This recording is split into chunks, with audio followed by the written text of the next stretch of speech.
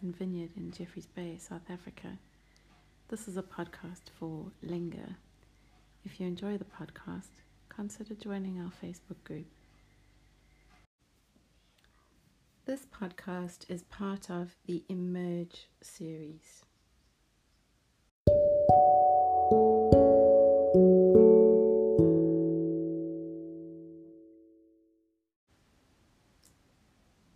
Nike. Anne-Marie Miller's blog tends to ask a lot of relevant, awkward, and searching questions that need to be asked and need answers. It seems as though there is one question around my own one thing that God and I are still circling a little.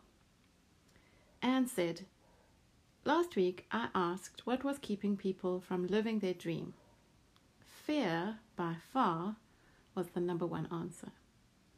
She was speaking about a friend of hers that she had spoken to about his dream.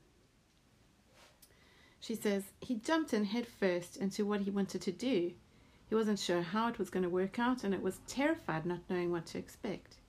But day by day it's been okay. And that's the thing about dreams. If you chase them, they will work out. It may not look anything like you imagined. You may hit some massive obstacles or circumstances that put you on a detour, or even make you question if you have what it takes. But if you believe the scripture is true, God will give you the desires He's placed in your heart. He will finish the work you are set out to do. It's not some out-of-control pipe dream, it's truth. What fear is holding you back? Nike means just do it in Japanese. Sometimes I want to put that Nike swish on a church pulpit. Ask God what any fear might be. Deal with that fear with God. Just do it. Take delight in the Lord, and He will give you the desires of your heart.